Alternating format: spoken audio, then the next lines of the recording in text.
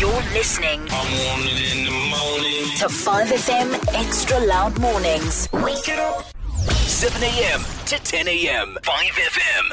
My name is Mathebe Molise, and I am the founder and CEO of a company called On Tapp. The reason why I chose the path of entrepreneurship is, actually growing up, I didn't think I'd ever be an entrepreneur. I always thought that I'd be somebody who works for an organization. But I think I was blessed with the idea of starting a beauty technology company. And, I think I was itching, or the idea of me not jumping on something like this would be me failing myself. And so as soon as I got the idea, I thought, why not just try it out and see what comes of it? Beauty is something that I've always been passionate about growing up. And so when I got the idea, I kind of shared it with a friend, and he said, why don't you just do it? And we started working on a business plan to actually bring the idea to fruition. What brought up the passion for beauty for me? I think my mom and my grandmother always said that I used to play with my dolls and I used to plait their hair. And I just grew up with, very feminine women who loved makeup and dressing up. And I think it's something that was always itching.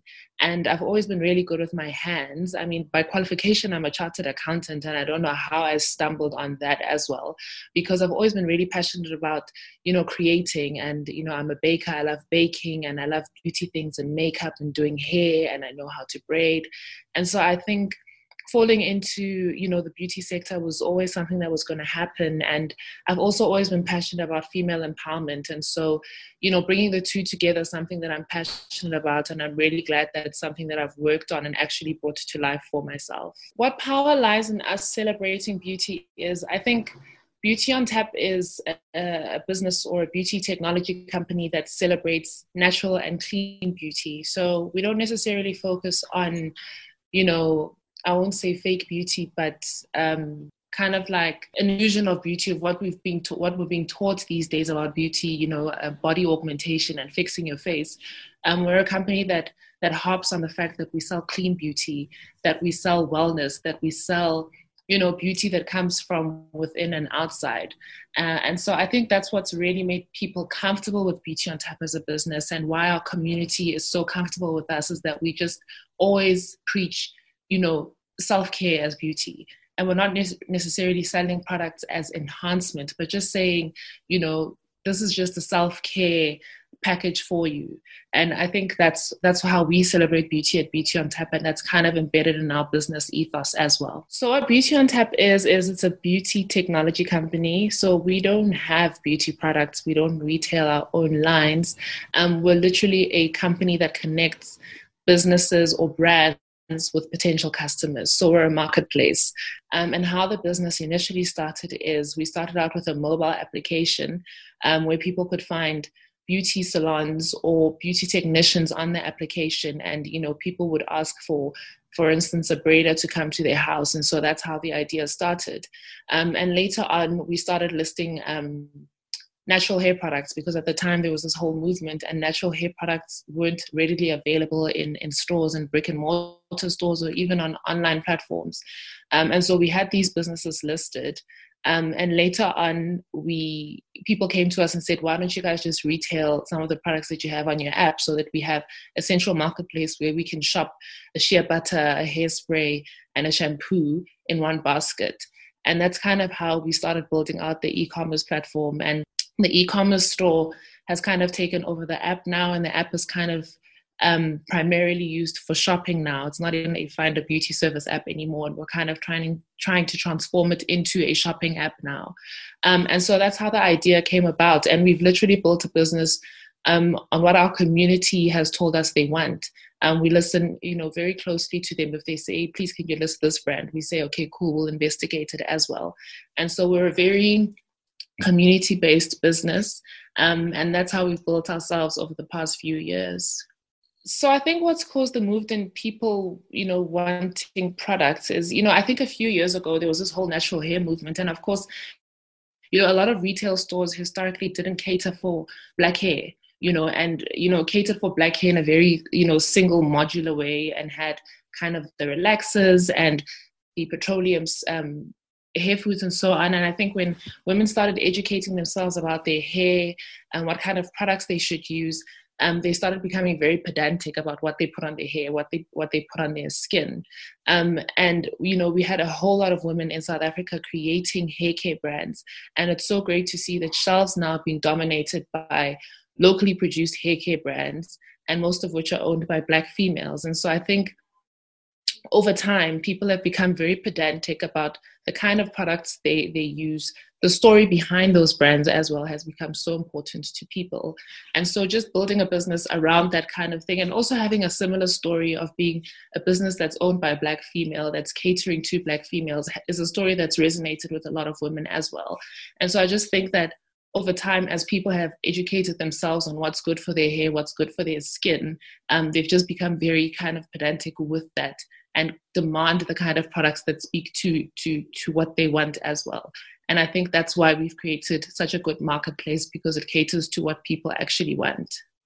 So how our business has reacted to the pandemic is we've seen a very big upswing in sales. And I have a friend who always used to say to me that beauty on tap was ahead of its time. And, that rang so true over the past few months, because we just saw this huge upswing in sales. And I think more so because at the beginning, hair salons were closed and people couldn't get their hair done or their nails done or go for facials. People started taking, a bigger interest in self-care and understanding their hair. And we have a platform that kind of serves that. And so, we were kind of had two points to our advantages: that people weren't necessarily going to hair salons to do their hair, and we had people staying home. And you bring the two together, and it kind of resulted in us, benefiting in an upswing. And we've seen that, sales increase. We've maintained it over time, and it's also actually allowed us to add more brands to the website, because a lot of brands were looking now for e-commerce platforms to retail their products. And so we've learned a lot over the past few months.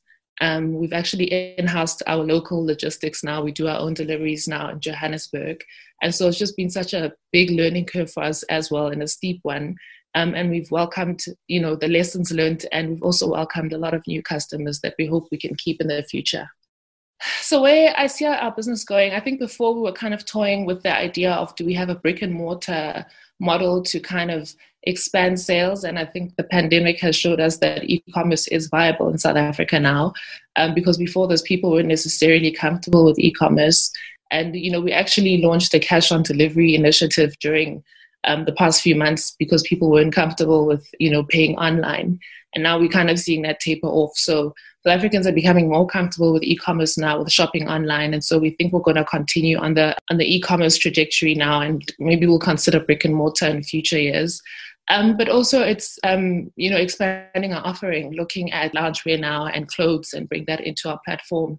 So we're toying with the idea of adding different product, ranges and brands onto the website, but we'll likely continue with the e-commerce model as well. My top 3 tips to women, I think the first one would be start. I think a lot of people, are blessed with really, really good ideas and don't ever start on the idea. They kind of toy with it for a while and then it fades.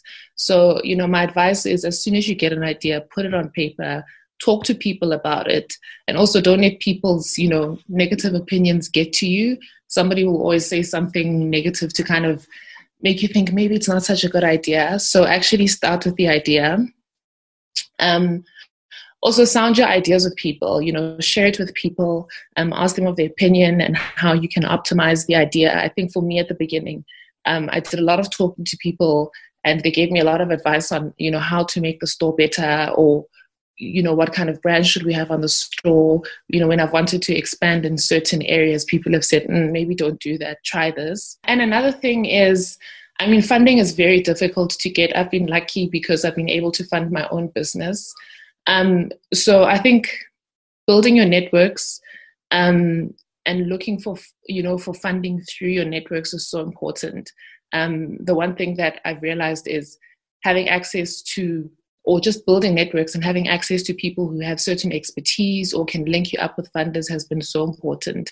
So I think those are my top 3 tips for any female who wants to start a business. And I know females are such hard workers and are so resilient. So if you do have an idea, please start it.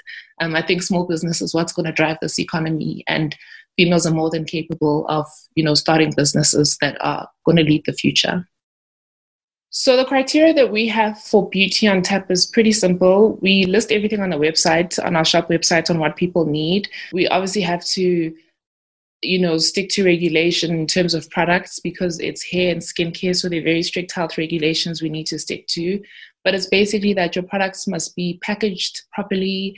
All your ingredients must be listed on your packaging. You need to have a very stringent marketing plan on how you're going to get your brand out there, and we don't turn away small brands. The thing with Beauty on Tapp is we've always wanted to empower small businesses, and that's the model that we've retained the whole time. So we do have very big brands on the website, but the advantage of having big brands on the website is that it also gives small brands the opportunity to leverage the power of those brands. So when somebody's looking at big brand product A and there's a small product next to it on the website, people tend to kind of put that in the cart just to try it out.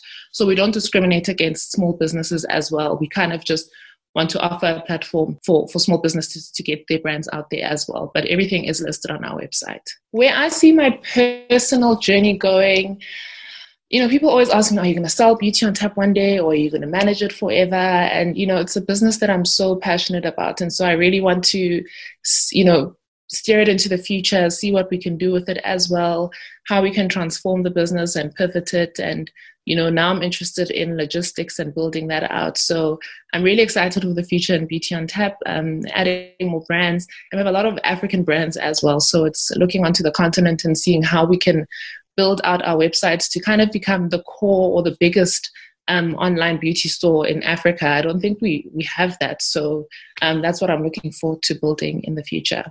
You're listening I'm on it in the morning. to 5FM Extra Loud Mornings. Wake it up. 7 a.m. to 10 a.m. 5 FM.